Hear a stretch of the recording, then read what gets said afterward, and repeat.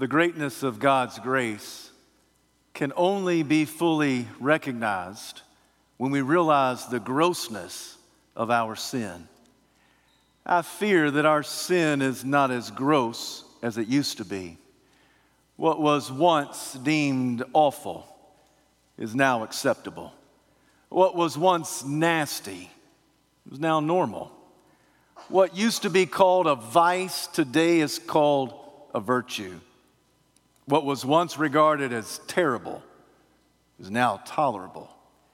It was Dietrich Bonhoeffer who said that if my sinfulness ever becomes less detestable to me in comparison to the sin of others, I'm no longer recognizing my sinfulness. Today we continue our study of the book of Romans before the Apostle Paul makes his way out of the first chapter to talk about the greatness of God's grace. He has to first give us a gross, graphic portrait of our sinfulness. Today I want to preach to you a message that's entitled, "The Day God Threw Up His Hands." Romans chapter 1, verses 18 to 32. I invite you to take a Bible and find that place. And once you have your place in sacred scripture, please stand out of reverence to the public reading of God's holy word. Romans chapter 1, I'll begin reading at verse 18. I'll conclude at verse 32. The wrath of God is being revealed from heaven against all the godlessness and wickedness of men who suppress the truth by their wickedness.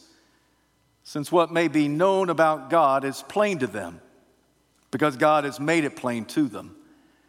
For since the creation of the world, God's invisible qualities, His eternal power, divine nature, have been clearly seen, being understood from what has been made, so that men are without excuse.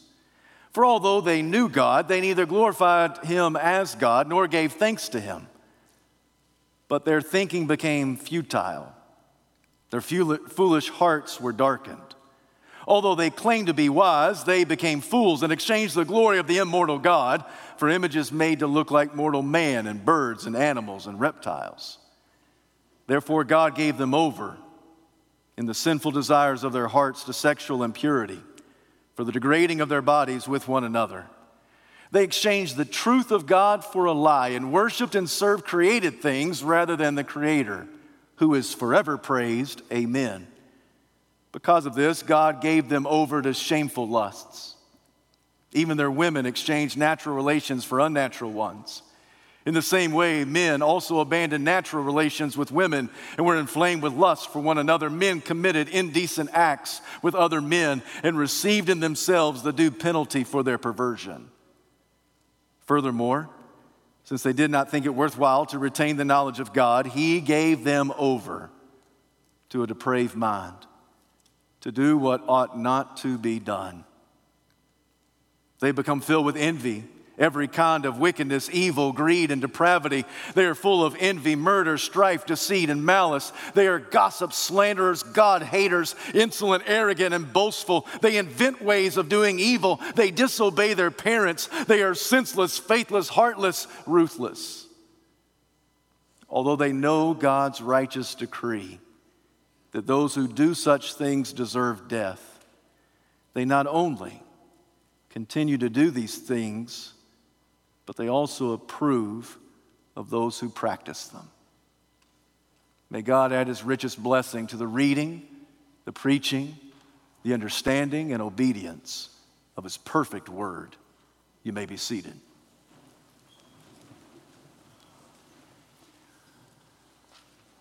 The Apostle Paul begins our passage by saying the wrath of God is being revealed from heaven. For most of us, we associate wrath with something that is sinful rage. We visualize wrath as somebody flying off at the handle. We think about a hot-tempered bully, an irate spouse, an unglued supervisor who just launches into a verbal tirade. When we think of wrath, we usually associate it with some sinful, rageful activity. But my friend, the wrath of God is not sinful. The wrath of God is righteous. Last week, we discovered that the word righteous is a word that conveys God's justice, His innocence, His moral purity, His excellence, His correctness. That God can only be righteous because He deals justly with sin. If God just simply swept sin under the carpet and gave it a wink and a nod, He would no longer be righteous. So God's rightful wrath is necessary against rebellious sinners. The Bible speaks of the wrath of God in numerous ways. One way the biblical author talks about the wrath of God is the eternal wrath of God. It's always on display in a very real place called hell. The eternal wrath of God is on display forever in hell. Hell is not something that's made up, it's something that's real. And it's far worse than any of us could ever imagine. In fact, we would not wish hell on our worst enemy. And in hell, there's the eternal wrath of God that's rightfully always on display. There's also the eschatological wrath of God. Eschatology is the study of last things. And the biblical author reminds us, consistent through the 66 books, that there's coming a day when Judgment Day will appear, when Jesus will come back. And on that great last day, God will inflict justice. He will pour out His wrath upon unrepentant sinners. So there is eternal wrath of God, there's eschatological wrath of God, and neither of those seem to be what Paul is talking about. Paul says the wrath of God is being revealed.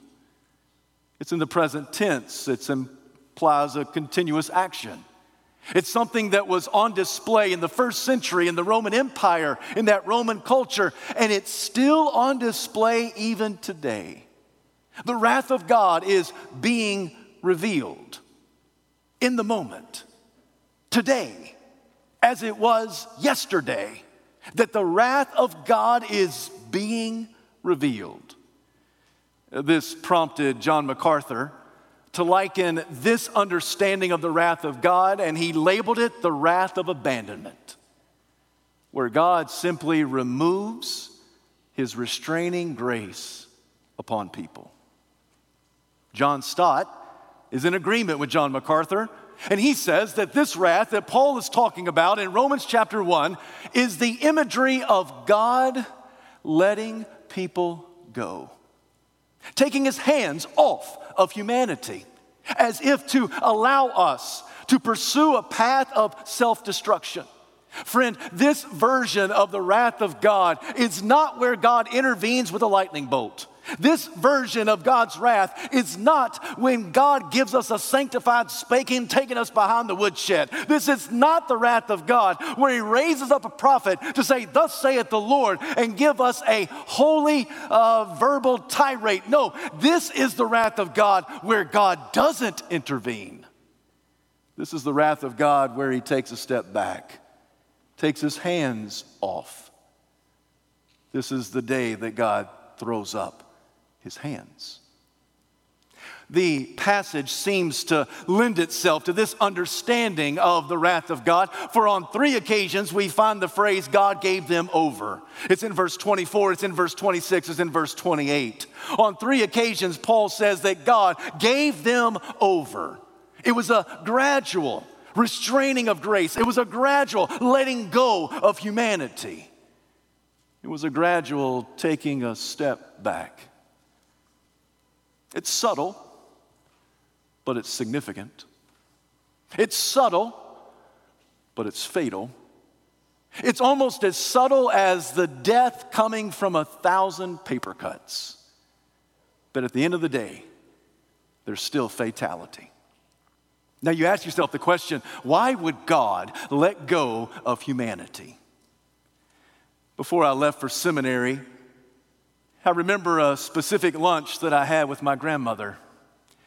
That lunch was several moons ago. By now, Grandma has gone on to be with the Lord.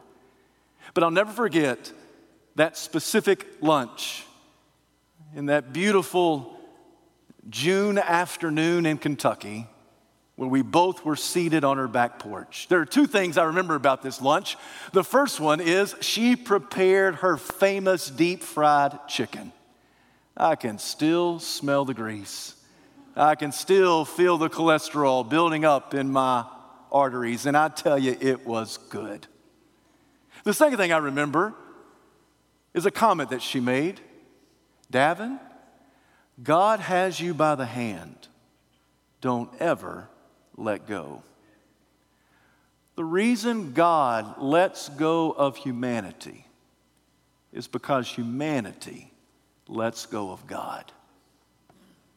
The imagery is that of a toddler who is doing his very best to pull his hand away from a loving father. He is squirming, he is yelling, he is yanking, he is jerking his hand away, and all the while, the father is desperately trying to hold on to that son. You've seen this play out in every aisle of Walmart. You've seen this play out in every aisle of Publix. You know exactly what I'm talking about. It's the squirming of a child, and this is exactly what Paul is talking about.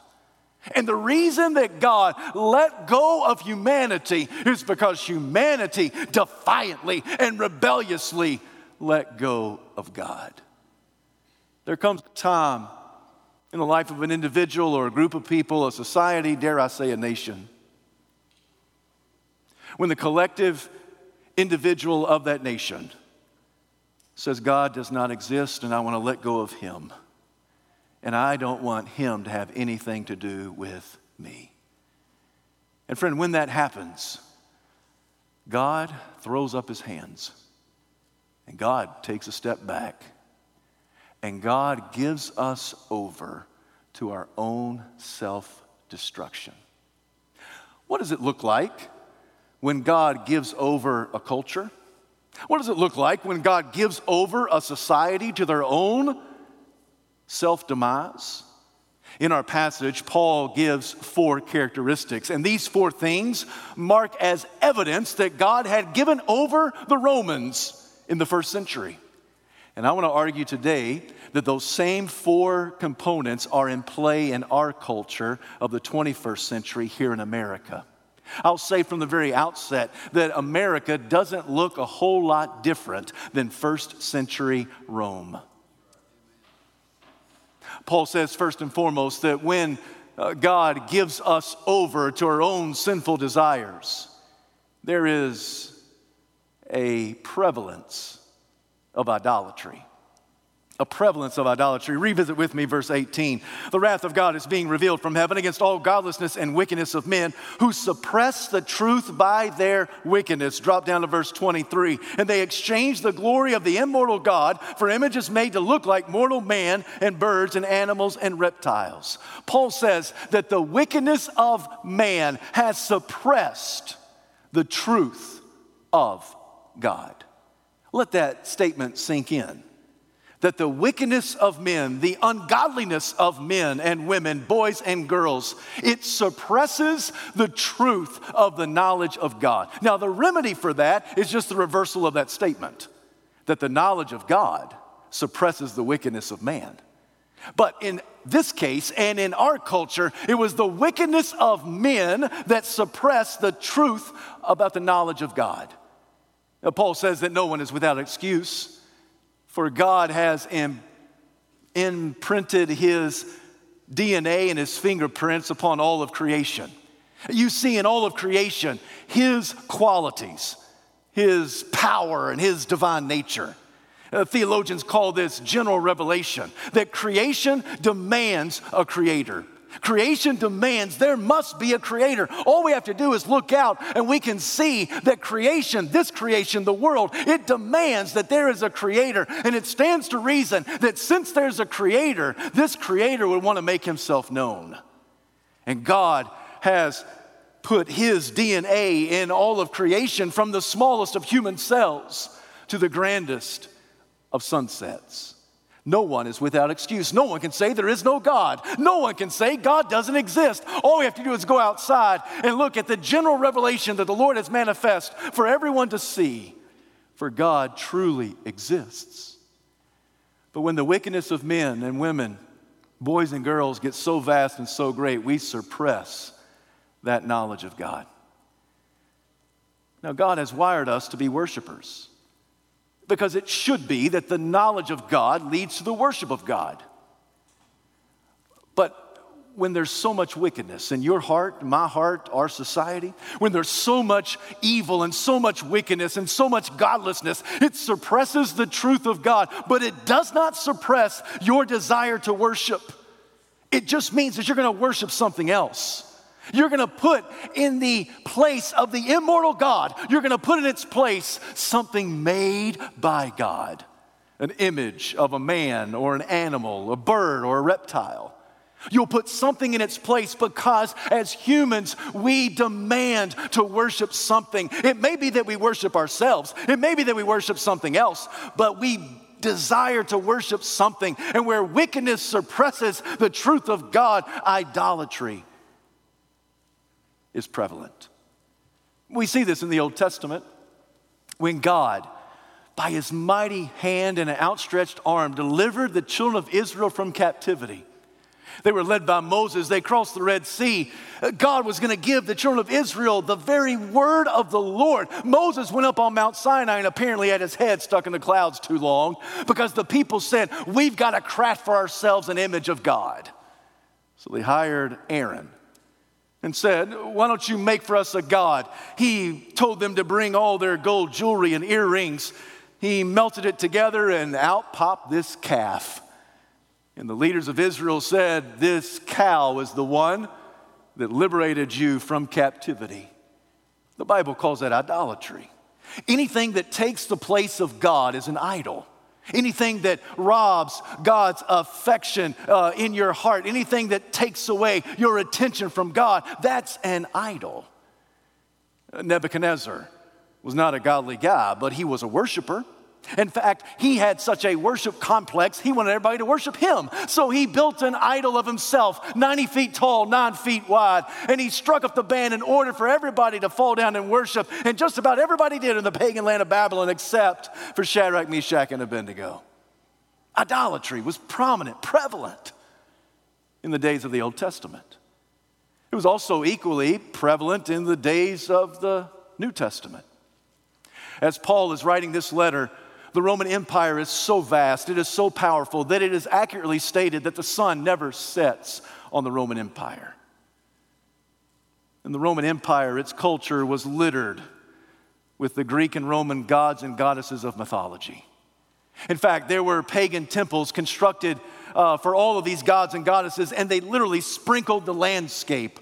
Yes, of the major cities, but even along the roads. I mean, there were so many temples to so many deities. Every place you went, you couldn't help but to bump into the religious. The people in Rome, they were very religious, but they were very pagan. They were guilty of idolatry. Even though 2,000 years have passed, not a whole lot has changed, friends. We are a religious nation. Why? Because God has wired us in such a way that we have to worship something. You think to yourself, well, we don't manufacture idols like the Greeks and the Romans. We don't do things like Nebuchadnezzar. We don't craft a cow like the Israelites. No, we may not have statues, but we do bow the knee to money and materialism. That's the one thing that we think about more than anything else. It's the one thing that we don't quite have enough of, and if we had just a little bit more, we'd be able to do this and do that. Why? To make life more comfortable. We bow the knee to money and materialism, to fame and fortune and family. We bow the knee to gold and goods. We even sometimes worship sports and sex and shopping. These are the things that dominate our thoughts and hijack our affections. It's idolatry. Whenever there is a prevalence of idolatry, that is evidence of God beginning to hand over a people to themselves. But not only is there idolatry, but there's also a prominence of adultery. Look again with me At verse 24, therefore God gave them over in the sinful desires of their hearts to sexual impurity for the degrading of their bodies with one another. That word sexual impurity is a word that you may be familiar with. It's the Greek word porneia, from which we get the English derivative pornography. It's an umbrella word. What do I mean by that? It's a broad term that under it, there are a whole host of things that could fall under the category of sexual impurity. I realize that adultery is not new for the Romans. Adultery's been around since the dawn of time. But a case could be made that the Roman culture was one of the prominent cultures that took sexuality outside of the confines of the marital bedroom so that it was socially acceptable, it was normal practice and behavior for you to have multiple sexual partners. I've already told you about all the Greek and Roman gods and goddesses, and many of those temples had temple prostitutes where it was expected, it was normal practice and behavior for you to engage in sexual activity with multiple partners, all in the hopes that the crops will grow in the field and the animals will be fertile in the barn and that your family will grow larger and your bank account will get stronger. And all these things were just normal activities. The Romans weren't the last to take the gift of sex outside of the boundaries of marriage. No, our American culture does that equally destructively. We are still living from the effects of the sexual revolution of the 1960s. For the last 6 decades, we are still living with the reality of friends with benefits and hooking up and living together before marriage. And all of those things in our culture seem to be normal, acceptable behavior. It's as routine as a handshake, or now in COVID-19, a fist bump.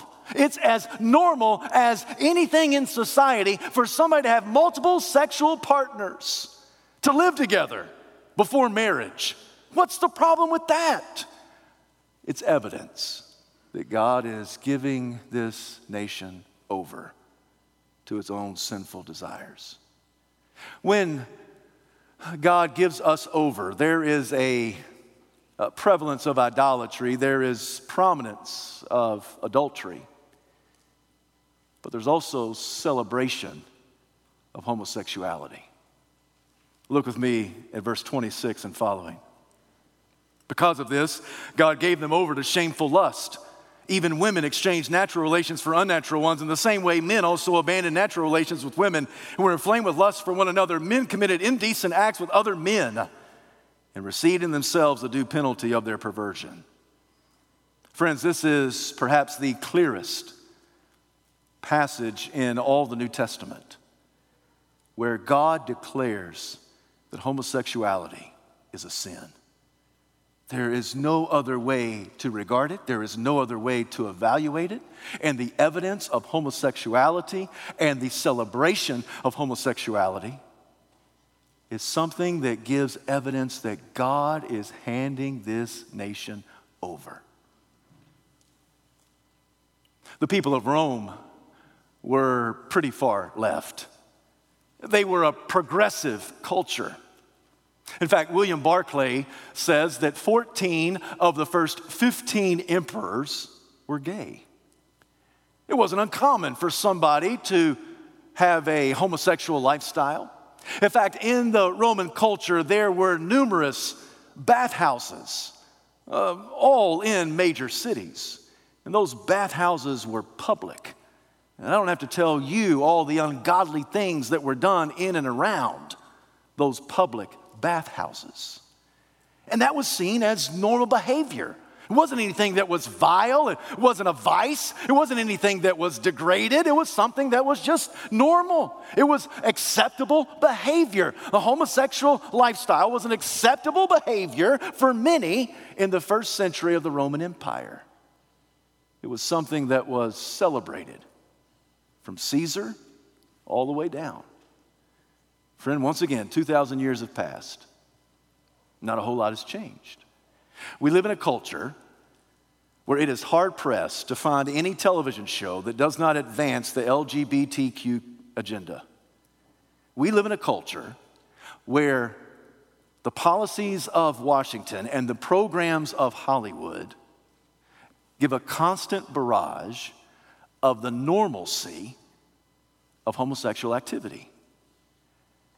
In fact, 5 years ago, in June of 2015, 9 of the supposed brightest judges that this country has to offer legalized same-sex marriage in all 50 states. That was just 5 years ago. And the then president of these United States stood up after that declaration and that ruling by the Supreme Court and said this is a victory for all Americans. Mr. President, I beg to differ. This is not a victory for all Americans. This is an indictment of all Americans. This is evidence, once again, that God is giving over this nation to our own self-demise and our own self-destruction. You say, Pastor, how can you say that? Because in this culture, there's a celebration of homosexuality. Friend, this is not hate speech. This is biblical speech. I'm just simply telling you what the gospel declares as we see when God lets go of humanity. I've already said that this is one of the most direct passages in all the New Testament when it comes to the subject of homosexuality. And there are many in the homosexual community that approach this passage in one of two ways. Number one, there are many individuals who simply dismiss this passage as irrelevant. This, along with everything else in the Bible, is deemed as antiquated and has absolutely no authority over life. Now, friend, that is one way to interpret the Scripture. I want to suggest to you that's a very bad way to interpret the Scripture. But it is one way. And there are individuals in the homosexual community, and they approach this passage like they approach every passage in the Bible, and they say, this has no relevance to my life. But there are many in the homosexual community who do approach this passage and at the very least try to engage in a biblical interpretation. Now, I want to submit a few of the arguments to you, but all of these arguments are erroneous at best. But still, if you have friends in the homosexual community, and I hope that we do, that when we engage our friends in these conversations, many times these are the rebuttals that are given to us when it comes to our faith and our understanding of God and the Bible. The first erroneous interpretation is that a person will say, I don't doubt that Paul wrote that, and I understand it to mean exactly the way you understand that it means. But that is Paul writing to his day. It has no influence over this day. And my friend, the way we refute that is to say that there is in the gospel, consistent in the 66 books of the Bible, there is an ethical command that does not change. God's morality has never changed. God does not evolve. God does not change. He does not get with the program. He doesn't change in his thinking. For example, all throughout the Bible, there is a moral ethic that we are not to lie, steal, or murder. And that is transferable in every culture. That is transferable in every generation. We ought not today lie or steal or murder. Why? Because there's a standard, there's an ethical morality, there's a component of the gospel that compels us morally to do what is right. And God has described and defined what is right. There's a second argument. The argument that may come from a homosexual friend that simply says what Paul was writing, he was addressing a specific situation between an older man and a younger boy. And he was saying that ought not to happen. Friends, I've already told you that in the first century, in and around the bathhouses, there was a lot of child abuse that went on. I do not doubt that. I don't debate that. I believe it's probably true. But if Paul was specifically speaking about a relationship between a man and a young boy, he would have used those terms. He said, men committing indecent acts with other men. He had at his disposal a vast vocabulary. He clearly could have said men committing indecent acts with young men, with young boys, with children. But he doesn't.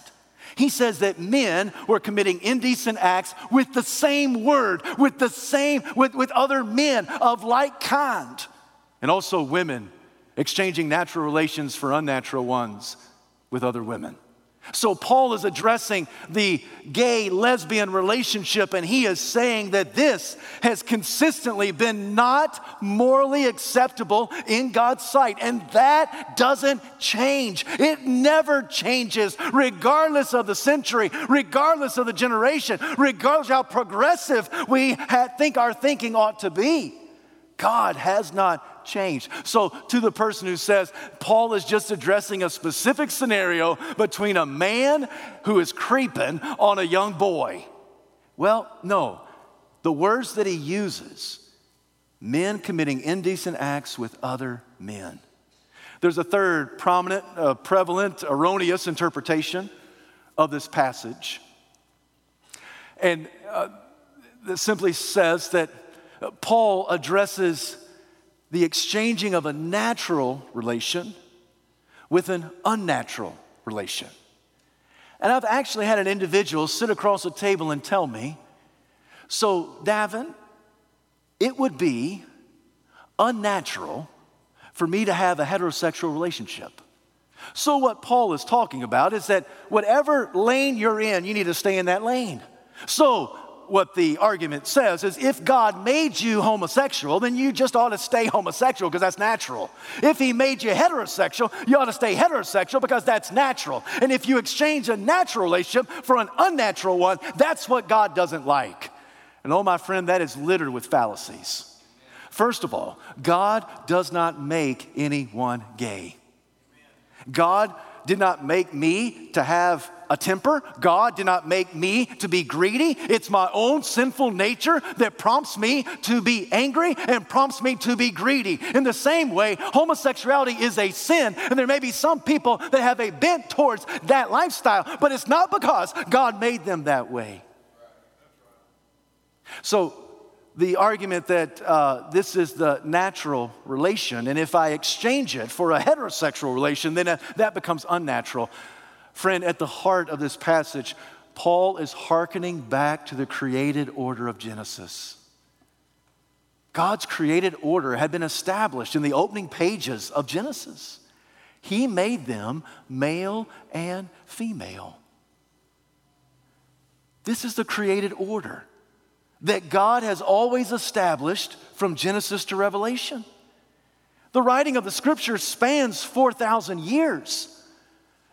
And God didn't change in those 4,000 years. He wrote to different empires. He wrote during different generations, and all of it was always the same. The natural order, the created order has always been male and female, and it is God who defined marriage as between a man and a woman, and it never deviated. It was always by God's design.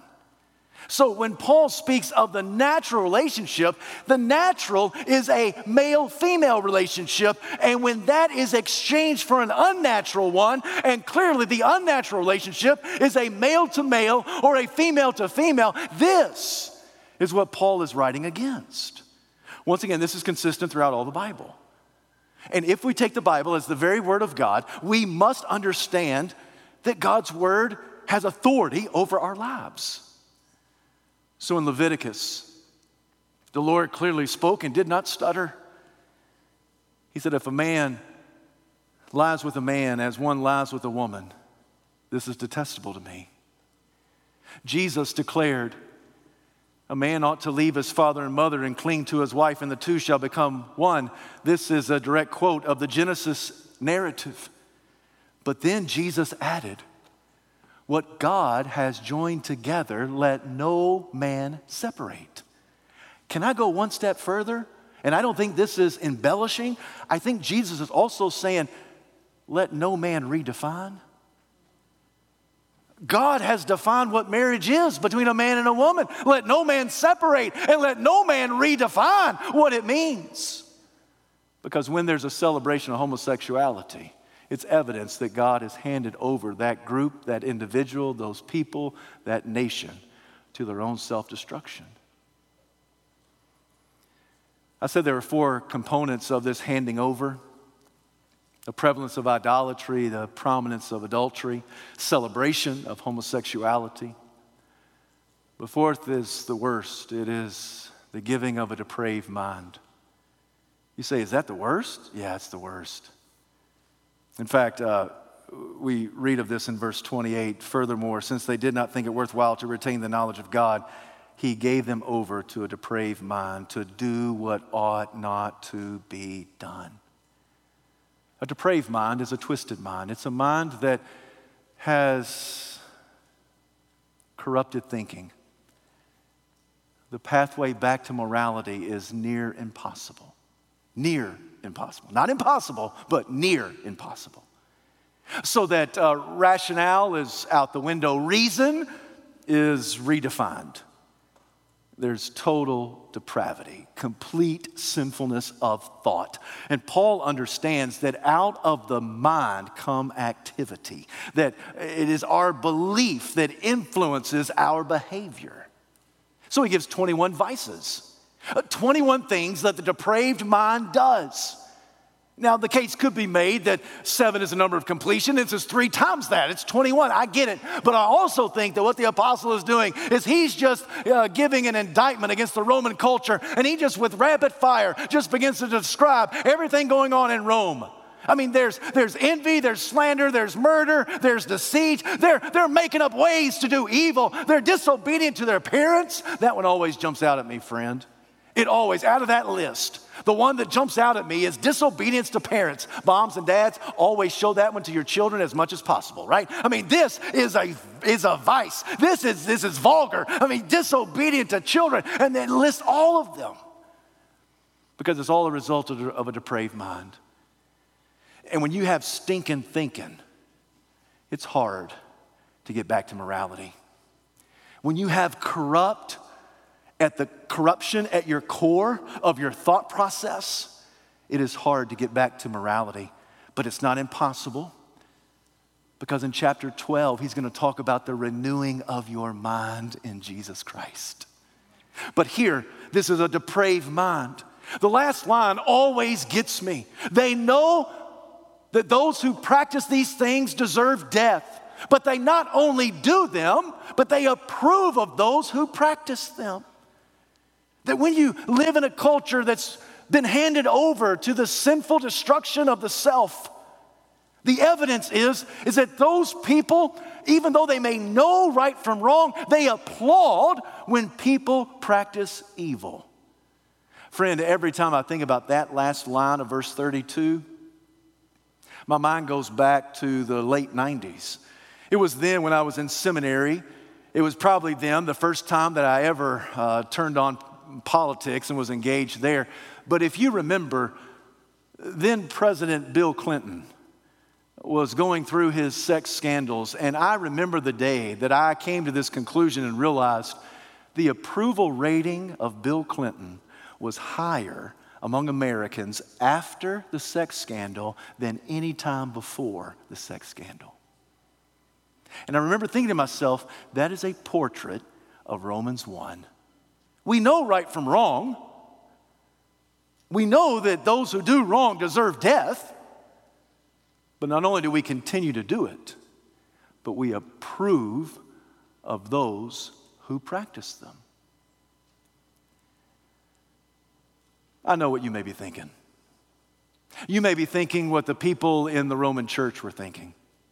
You think to yourself, wait a minute, Pastor, you're describing my culture, but you're not describing my life. I'm not guilty of idolatry. I'm not guilty of adultery. I don't condone homosexuality, and I don't give a wink and a nod to the 21 vices of a depraved mind. So, preacher, you're talking about my culture, but you're not talking about my life. I promise you that's what some people in the Roman church were thinking this very moment. They were thinking, Paul, who do you think you are? You've never even been here before. Who do you think you are to write us about this? And Paul just says, I'm just giving evidence of how a culture can be given over to their own destruction. And it's rampant right here in Rome. And I say to you, what Paul says to the Romans, I say to the Americans. We see this on display. This is our news feed every single day, regardless of what network you watch. And I know that some of you are adamant about one network over another network. Can I just let you in on a little secret? All the networks just shovel you with wickedness. All of them. They just shovel you with wickedness. And sometimes, if you're an individual who just watches politics and the networks all day long, it may do well just to turn off the television and open up the Bible. And just simply read and pray and pray and read and read and pray and pray and read. Because it's just an onslaught of wickedness. I've been very serious, really throughout this entire sermon, very serious subjects. Allow me to conclude with something that some might declare as silly. It was an illustration that I heard from Gordon MacDonald.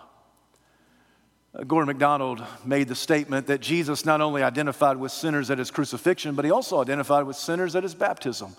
At the end of his ministry and at the beginning of his ministry, Jesus came to identify with sinners. He said, imagine with me that if some American CEO businessmen and businesswomen types got a hold of John the Baptist. And they said, John, we really need to help you organize this baptism thing. I mean, you got a lot of people coming here to the banks of the Jordan, and there's so many people. If you just trust us, we can help you organize this thing, and it'll go smooth as silk. So John the Baptist said, sure, that's fine. You guys go ahead and organize. They set up some tables that put various letters on the tables so that a person could come according to their first name of the alphabet. They had to register in order to be baptized. That sounds pretty American, doesn't it? You've got to register in order to be baptized. The first man came up, and the one seated behind the table said, sir, what is your name? My name is Bob. Bob, we're so glad that you've come to be baptized today. Bob, we're going to register you today. In order to register you, we've got to know the worst sin you've ever committed. And Bob goes, I don't know about that. I don't know if I'm going to tell you the worst sin I've ever committed. Oh, you have to, because we have to properly log this in our database. So you've got to tell us what's the worst sin you've ever committed. And Bob said, well, I don't want anybody to know about this, but I did kind of steal some money from my employer. Your secret's safe with us. Don't you worry, we won't tell a soul. They filled out the paperwork, they gave a name tag, and on that name tag, they wrote Bob, embezzler, and they slapped it right on his chest. Please, Bob, get in line. The next person comes up, and her name is Sally. Sally, what is the worst sin you've ever committed? And Sally says, well, this is really bad, but at one time, I cheated on my husband. Sally, no reason to give us any of the gory details. We understand that there are multiple reasons why someone would commit adultery, and we know the pain that comes from adultery. You don't need to tell us, because we're not going to tell anybody about your story, but we are going to put your name on a card right here, and we're going to fill it out for you. And so they did Sally, adulterer, and they nailed the scarlet letter around her neck. The next person came up. It was Sue. Sue, what is the worst sin you've ever committed? Well, to be honest, I really haven't committed that much bad sins before. I'm a religious person. Well, Sue, I know you're religious, and I get that, but even religious people make mistakes from time to time. So what do you think is the worst sin you've ever committed? Well, there are times that I gossip about somebody. But, I may post something mean or vulgar on Facebook, but it's not really that bad. Well, okay, all right, so Sue, we got your name, and we'll just say gossiper. Gave it to her, put her in line. Next is a man. What's your name, sir? George. George, what's the worst sin that you've ever committed? George says, well, I don't know about the worst sin I've committed, but I will tell you my neighbor has a fancy truck and I really love. I wish I had it. I wish I had enough money. I wish I made the money he did. I could get that truck. George, don't say anything else. George, coveter. Slapped it on his chest. They all got in line. The next person to come up was Jesus. Excuse me, sir, what is your name? I am Jesus, the Son of God. Okay, Mr. Son of God, what's the worst sin you've ever committed? I've never committed any sin. Then why are you here?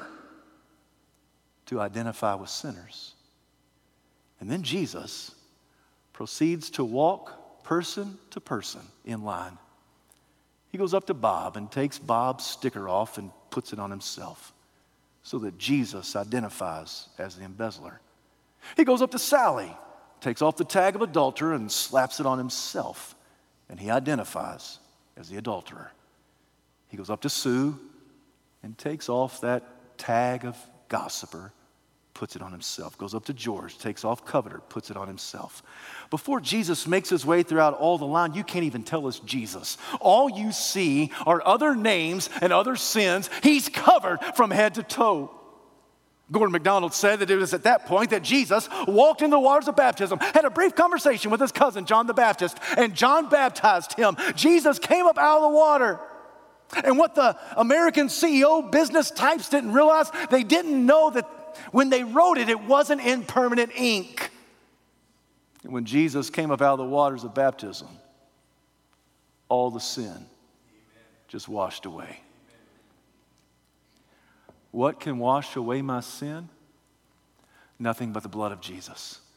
What can make me whole again? Nothing but the blood of Jesus. This is all my hope and peace, nothing but the blood of Jesus. This is all my righteousness, nothing but the blood of Jesus. Oh, precious is the flow that makes me white as snow. No other fount I know, nothing but the blood of Jesus. Friend, the only hope I have is in the accomplished work of Jesus Christ. I identify with him because he identified with me. He came and was identified as a sinner so that I as a sinner may be identified as the sanctified Son of our ever-living Lord. And Jesus came to identify with me so that I might identify with him. And the only hope I have is Christ. To those of you who think to yourselves, I'm not that bad. Pastor, you're describing my culture, but you're not describing my life. Over the next chapter and a half, Paul is going to indict all of us. For all have sinned and fall short of the glory of God. We don't just barely miss it, we grossly miss it. We have missed the mark. And probably I need to leave you there, but I just can't. Because Paul will say in Romans 5:8, but God demonstrates his own love for us in this: while we were yet sinners, Christ died for us. It is Jesus who identifies with us sinners. Let me remind you once again what Dietrich Bonhoeffer wrote, that if at any point my sinfulness becomes less detestable to me in comparison to the sins of others, then I'm no longer recognizing my sinfulness. Friend, this morning, if you're listening to my voice here in this sanctuary or live stream, wherever you may be, and if you have never trusted Jesus, today can be the day of your salvation. All you have to do is say, Jesus, I am a sinner. I'm a despicable sinner. I am totally depraved, and I need for you to come and to cleanse me from all my sin so that my sin simply washes away, so that when God looks at me, he sees your innocence, your righteousness, your justice applied to my life. And friend, today can be the day. All you have to do is believe by faith that Jesus died on the cross for your sins. He was buried. On the third day, he was raised from the dead. And today you can go from no faith to faith, from death into life. The moment we sing our first note, I want you to come and take me or one of the pastors by the hand. But there may be several of you here, and you are a Christian, but your sin, for whatever reason, is no longer gross to you. Today, friend, repent. Repent of your sin. There may be somebody here, and you may be praying for a spouse, a child, an aunt, an uncle, a cousin, a friend, a coworker, a classmate, somebody who is not saved. And you know they're not saved. And if they were to die today, you know they would not spend eternity in heaven, but they go to the very real place called hell. And today you need to come and just fall on your face before the Lord and pray for them. And maybe there's more than a few of us who just want to come and on behalf of our nation say, God, please have mercy upon America. And maybe there are some who just want to come and pray for a broken and contrite heart, oh God, you will not despise. Heavenly Father, we bow before you. We give you this invitation. Help us to respond appropriately to the grossness of our sin and the greatness of your grace. And oh, Father, we pray that you will hear our prayers as we declare to you, I need you. Oh, I need you. Every hour I need you. Oh, bless me now, my Savior, for together we come to you.